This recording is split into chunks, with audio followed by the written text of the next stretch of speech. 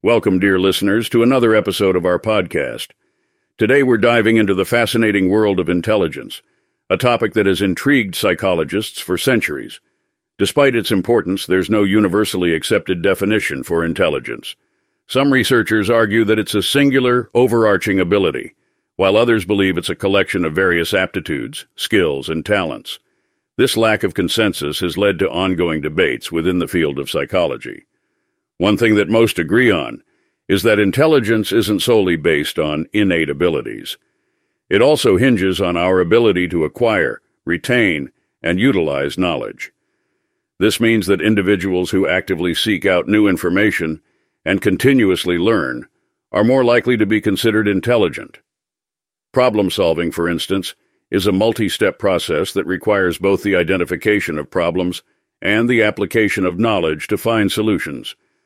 Over the years, several theories have emerged to explain the nature of intelligence.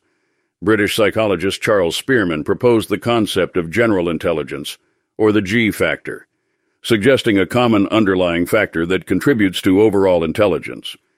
Another theory suggests that intelligence is composed of specific abilities, such as verbal comprehension, numerical ability, and spatial visualization. Then there's Howard Gardner's theory of multiple intelligences, which proposes that intelligence is a combination of different types, including linguistic, logical, mathematical, musical, spatial, and interpersonal intelligences, among others.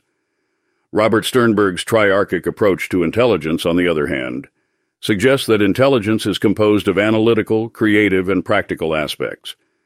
These theories challenge the traditional notion of intelligence as solely measured by IQ tests, emphasizing the importance of recognizing and validifying different forms of intelligence. For instance, self-awareness, the capacity to be in tune with one's inner feelings, values, beliefs, and thinking processes, is considered a form of intelligence. So is logical mathematical intelligence, which involves the ability to think conceptually and abstractly, and musical intelligence, which refers to the ability to produce and appreciate rhythm, pitch, and timbre. The debate surrounding intelligence also extends to IQ testing. Psychologists and psychiatrists use a range of standardized tests, including aptitude tests and IQ tests, to measure a person's intelligence.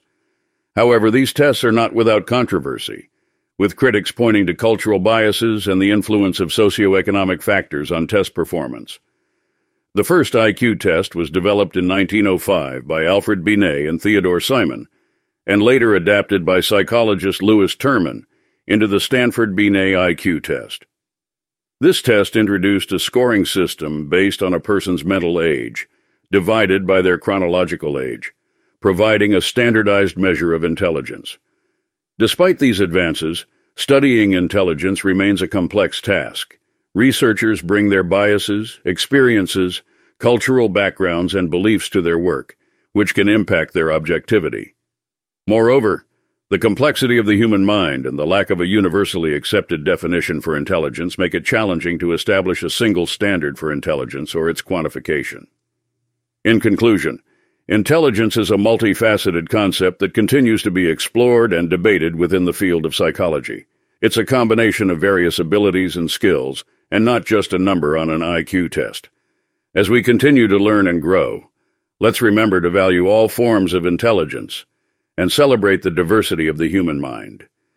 Thank you for joining us on this journey into the world of intelligence. Until next time, keep learning, keep growing,